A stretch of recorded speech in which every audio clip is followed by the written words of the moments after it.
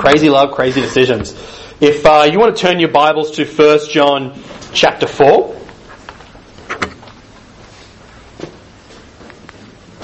1 John chapter 4, and we'll read.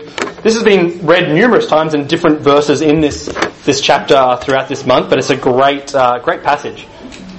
And it says, I'll turn there as well. 1 John chapter 4, we'll be reading verse 9 and 10, and then we'll be reading verse 19.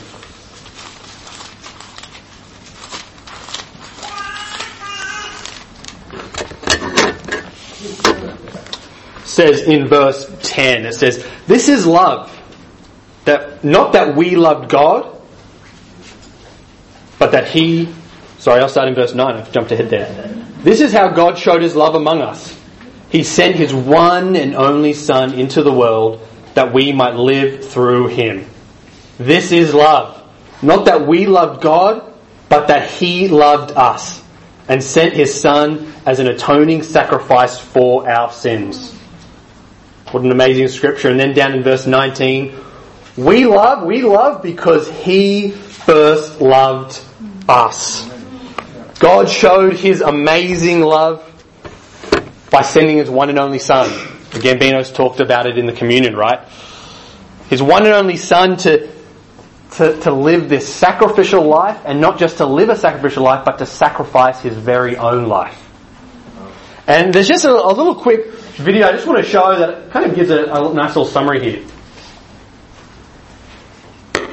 of what Jesus did. Jesus' suffering on the cross is a picture difficult to understand. He was betrayed by a friend, arrested and falsely sentenced to death. He was beaten and whipped. A crown made of thorns pressed into His head.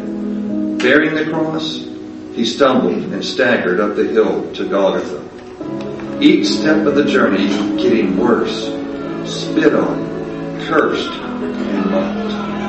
But Jesus never looked back. He kept going. Jesus could have avoided the cross, called down fire from heaven, or summoned legions of angels to rescue Him, to save Him. But Jesus was not interested in saving Himself. He was all about saving you.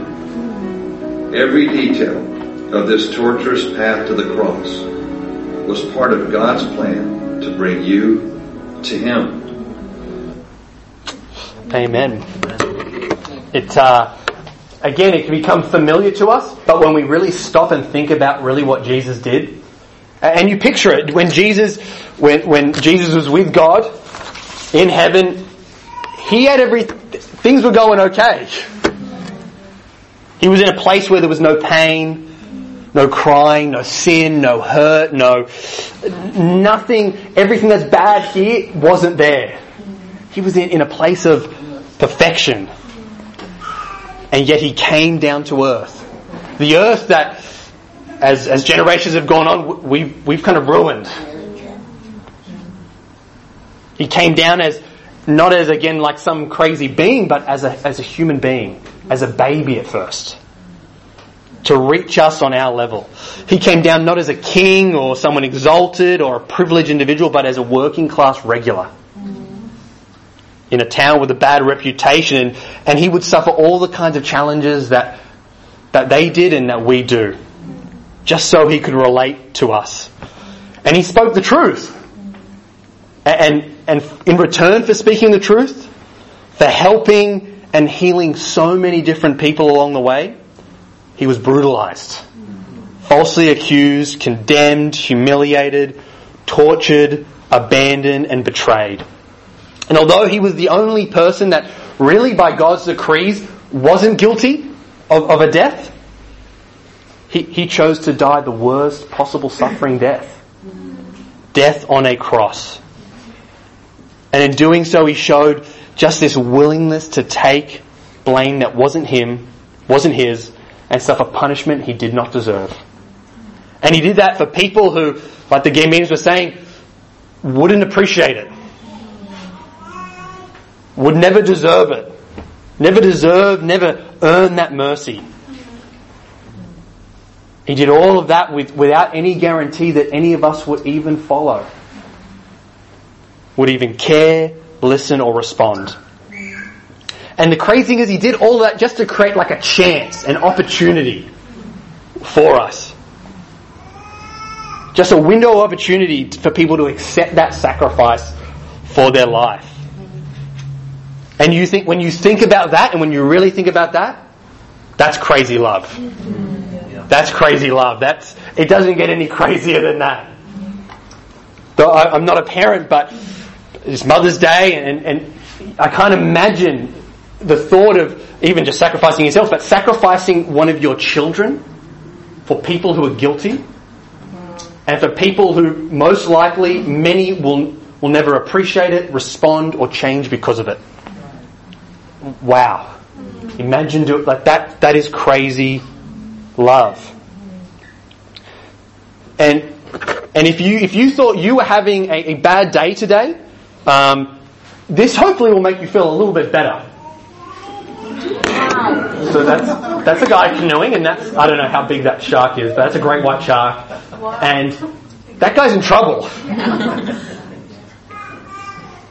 He needs someone to rescue him. Come on, stop. And really that's kind of like us spiritually. That we had a terrible death, a terrible thing coming straight for us. And we needed a peacemaker. Someone to intercede in this moment. And Jesus did exactly that. Interceded even though the people might not even realize he's done it.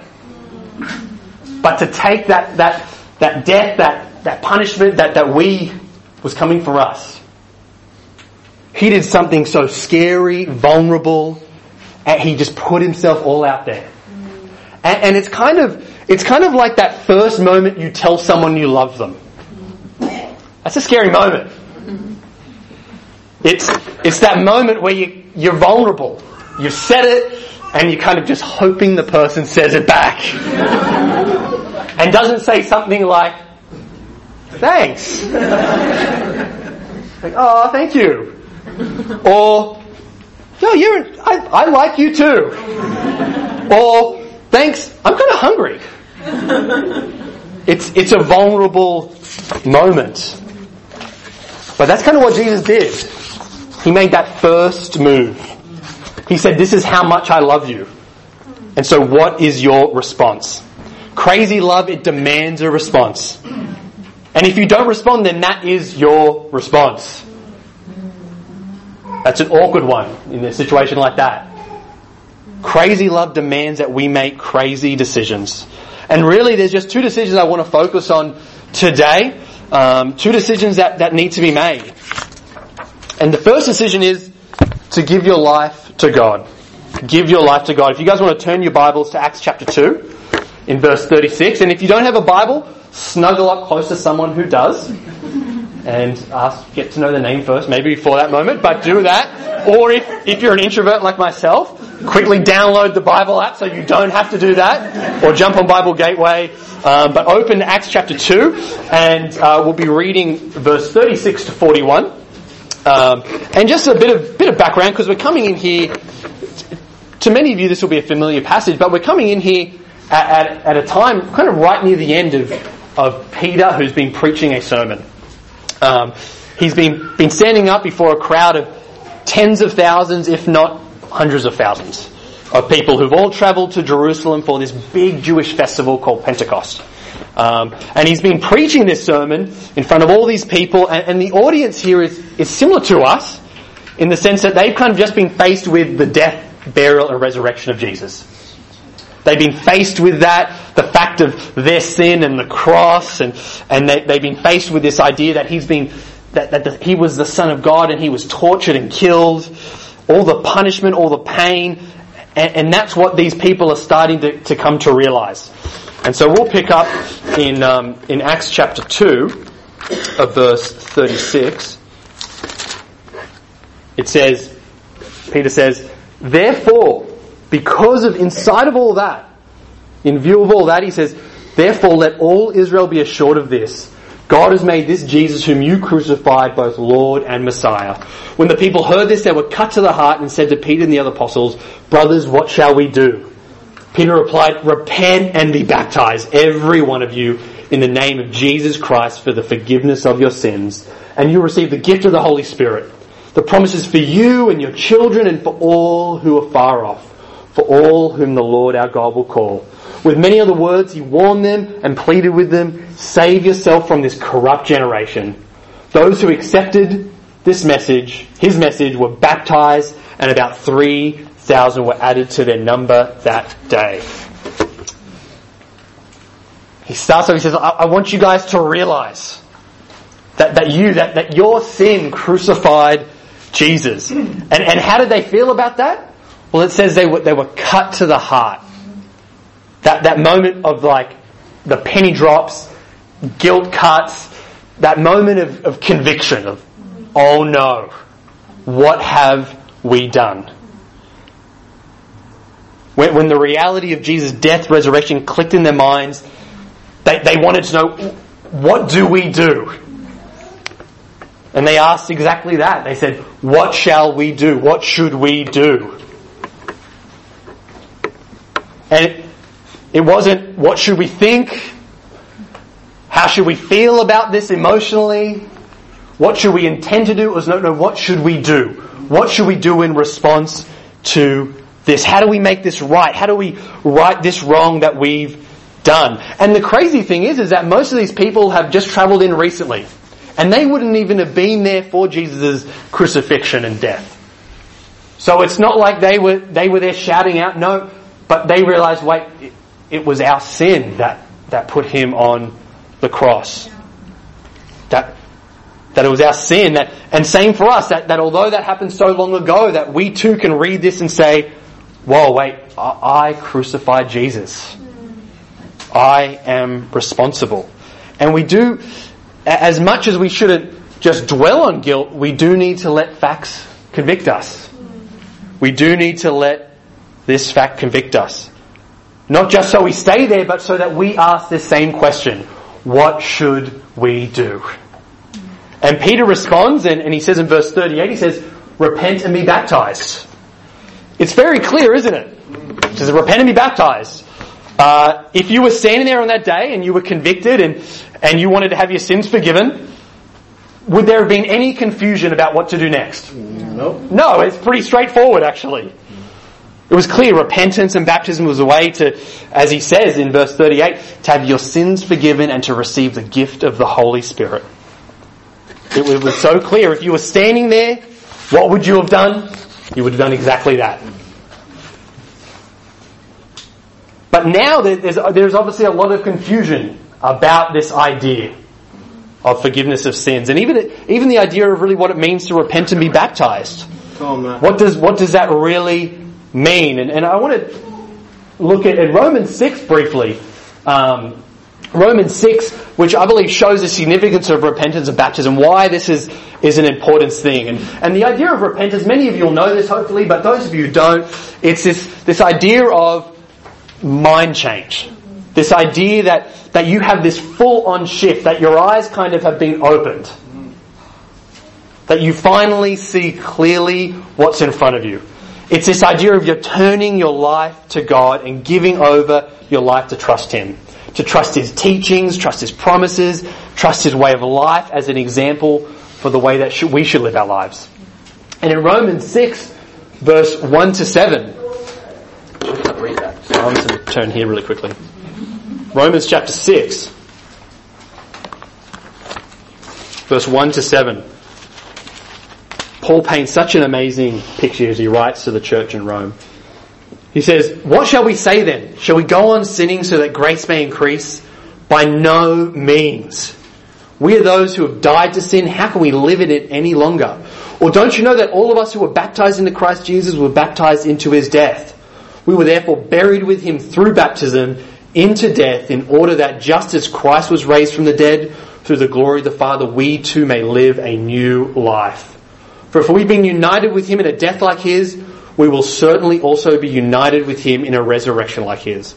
For we know that our old self was crucified with Him so that the body ruled by sin might be done away with. That we should no longer be slaves to sin, because anyone who has died has been set free from sin. That's a really encouraging passage as we focus in here. But Paul, he's been speaking to the disciples and he wants them, they're in a tough spot and they started to think, well, maybe the more we sin, maybe the more grace we'll receive. Kind of a bit of a warped idea. And he says, no way should you say that, should you think that. And he said, I want you to remember the moment that you became a Christian. And what does he point them back to? The moment they died, were buried and raised again. And not a literal death and burial, but one of repentance and baptism. The moment they died to self. They had this mind change, this realization that the old way of life, that's meaningless. That's not going to bring fulfillment. And I need to be done with that way of life. And it's amazing because through faith, repentance, and baptism, it says here, God doesn't just forgive our sins, but it says He sets us free from sin. And that for me is a really encouraging thought to think about. That I'm not just being wiped clean, I'm actually being set free. Because isn't that how sin and the mess of this world can sometimes feel? Just like enslaved. Just you have no hope, no chance of being able to break free. And God's saying, no, when you repent and get baptized, when you die to self and are buried in baptism and raised to a new life through your faith, He says, I also set you free. You are no longer slaves to sin. But you must choose to die. You must choose to die to sin. Again, not physically, but spiritually. Because then and only then can God resurrect your life. Again, this life can feel tough, dark, but because of what Jesus did, because of His crazy love, that there's this light that breaks through. This hope that we have. And we need to understand the power that we have in Jesus' death, burial, resurrection gives us the power to repent and die to sin and to live a new life for Him. Again, John Ortberg describes it as death is the prerequisite to resurrection, the new life God intends. We need to repent first. Have this decision of, I'm done with that old way of life. And it's not that you can do that on your own. That's just the moment where you decide, and then you decide to submit to Jesus. And let Him free you from that life. Who wouldn't want freedom? Who wouldn't want freedom? But we need to make a decision to go after that. And the question is do you feel free right now? Do you feel that sense of newness in your heart, in your life? This freedom from sins that were plaguing you. And maybe you do feel it now, but do you feel it throughout the week? Have you felt that? If no, or maybe, or I'm not sure, well maybe it's a chance to go back and say, have I actually truly repented? Have I had this radical mind change, this decision to die to that old way of life? If not, I encourage you to speak to someone today about that. Speak to someone to say, okay, I want to figure out how do I actually do that? What does that look like? What does that really mean? So first you need to repent, and then you're ready to be baptized. And baptism, really, what is baptism? Again, it just literally means immersion or to be submerged. And in regards to conversion, it's in water. And in this chapter, Paul actually says that when you're baptized, he goes, it's not just some sort of symbol, but it's the moment that we're connected to what happened 2,000 years ago.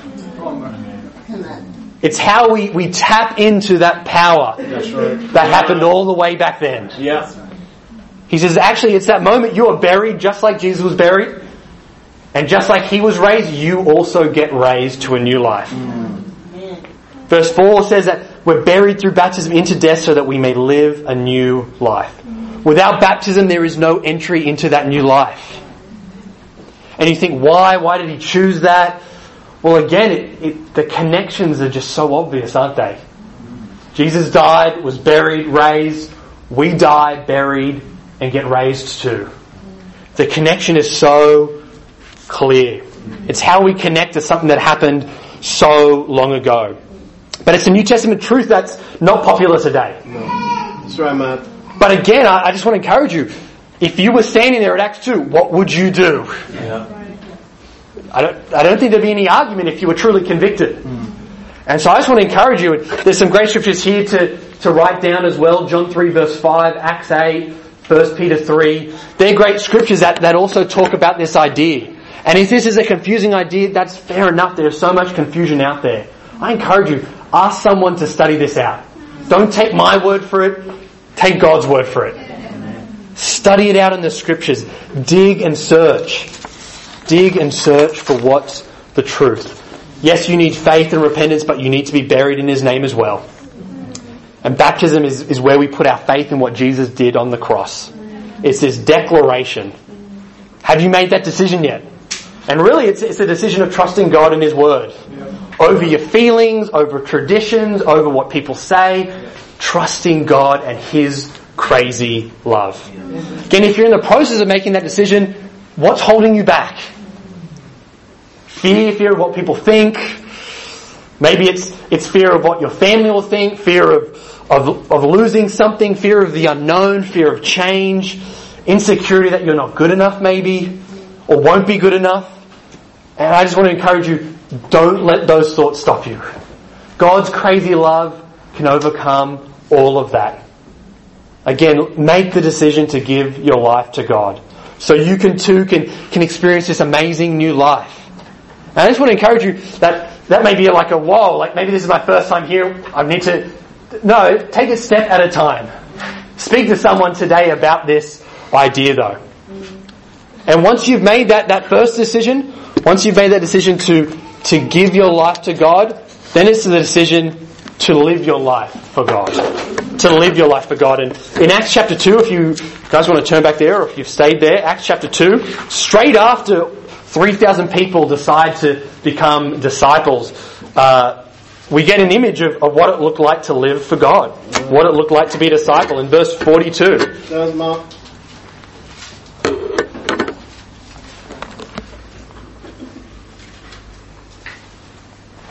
Says they devoted themselves to the apostles' teaching and to the fellowship, to the breaking of bread and to prayer. Everyone was filled with awe at the many wonders and signs performed by the apostles. All the believers were together and had everything in common. They sold property and possessions to give to anyone who had need. Every day they continued to meet together in the temple courts. They broke bread in their homes and ate together with glad and sincere hearts, praising God and enjoying the favour of all the people. And the Lord added to their number daily those who were being saved.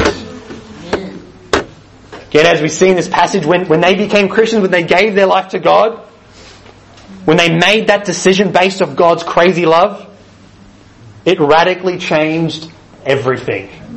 It radically changed the way they live. It didn't just change their weekend schedule or some beliefs that they had or their library at home. It didn't just change where they sent their kids to school. It didn't just change the music they listened to or whatever it may be. It changed everything about them. Many of these people would have been complete strangers before this event. And yet here we get this image of this amazing family of people coming together. And again, they went, and all of a sudden they're using everything, right? They use their time, energy, resources, emotions, and money. It's amazing that they were blown away so much by what God did. It changed everything about them. And even just some of the things that are said here, it talks about how they sold property and possessions. Actually, think about that. People selling property and possessions to give to those in need. The love they felt for each other. They met together every single day. Building these new bonds again with people who previously were most likely strangers. And they did that not begrudgingly, but with gladness and sincerity. And not just that, but they were sacrificing for one another. It was as though other people's lives were their very own life almost. And they didn't just go to a church service and say, we'll see you next Sunday, but they were in each other's homes and in each other's lives. And they gathered in public places in the temple courts to be able to share this message with others. And it's amazing, because of that, God added to their number daily those who were being saved. Every day, more people were making a decision to give their life to God. When we get God's crazy love, we will decide to live for God. Not because, I have to, but why would I not? And what a radical life that they give us as an example. This wasn't just religiosity. And I want you to picture yourself. Imagine being in this church. Imagine how that would have been like. No wonder people were getting added to that daily, right? What an amazing picture this was. And again, I think it's amazing because their conversion wasn't the pinnacle of their faith. It was just the beginning. And I think this is something that I know I've struggled with, and I think that we can struggle with, is that it can be easy for the time when we first make that decision to become a disciple or a Christian, for that to kind of be the best we ever do spiritually. And kind of at that point it can almost be as though it's kind of like downhill from there. Oh man, I remember when I made that decision, how great that was. It shouldn't be like that. That's not the way God intended. He wanted us to every day to rely on Him more, to trust in Him more, to grow in our love and our faith. To keep living for Him. But I know for myself, I think, man, at different points it went all downhill. And my times with God were less and less consistent. I wasn't eager to share my faith at all. My impurity got worse and worse. But God's saying that's not what it's meant to be like. That we are meant to every day grow in our living for God each and every day. Grow in our love, grow in our spiritual maturity. And in fact, some of us may even think, I've made that first decision, but it actually may be that as you inspect the second decision, you may actually realise, maybe I actually didn't really make that first decision. I want to encourage you, I think that's something to not look at lightly. That's something to really study God's Word. But that's something to be humble about as well. And say, amen, if I didn't, then let me make that decision now, before it's too late. Where are the crazy decisions? Are you truly living your life for God? Really? Because God's crazy love for us, the only logical response is to live our life for Him. And I think many of us enjoy coming to church services or even our small groups that we have, and we discuss a lot of great ideas. But I think definitely the part that can be hard, that for all of us, and myself included, is the putting that part into practice, right? The living it out. And I think it could be, the dangerous part is that sometimes we can get comfortable just discussing these ideas. And kind of the good intentions make us think, oh great, I've thought about it at least. But I think we see that just discussing ideas isn't enough. And that would be kind of like when I was a child and I was living with my parents, and my parents came to me and they said, look, we want you to go clean your room. Wow. That's not an actual image of my room. My room was worse than that, no. But I said, look, we want you to go and clean your room. And imagine if I came back an hour later and I said, Mom, Dad, I've memorized what you said. Go clean your room. I'm pretty sure that's how it went. I even know how to say it in Greek. I've really studied this thing out. Was that your room? No, my room was worse. They would go, okay, I guess that's helpful. That's good. You've memorised that. But hopefully you won't forget. But have you done it? Well, no. I've been busy actually. Me and a bunch of friends have actually decided we're going to meet up weekly and discuss what it would look like to clean my room. And exactly where every single thing should go and what it would be like and how amazing that room would be and how happy that would make you. But then we're also going to spend a lot of time praying about it first, because I want to make sure we do it exactly the way you told me to do it. Now my parents would be like, just go clean your room. And amen, we need to memorize scripture, we need to discuss it with one another, but But at some point we need to actually go and do it. Yeah. We need to go and actually live this out. This isn't legalism. This is just us responding this new life that Romans 6 describes. We're not doing it to gain His love. We're doing it because He loves us. And I think the 31 Acts of Love challenge that we had this month was a great opportunity for that. And hopefully it was a great opportunity for it to not be linked to just being religious, but actually just loving people with no ulterior motive. People you normally wouldn't love.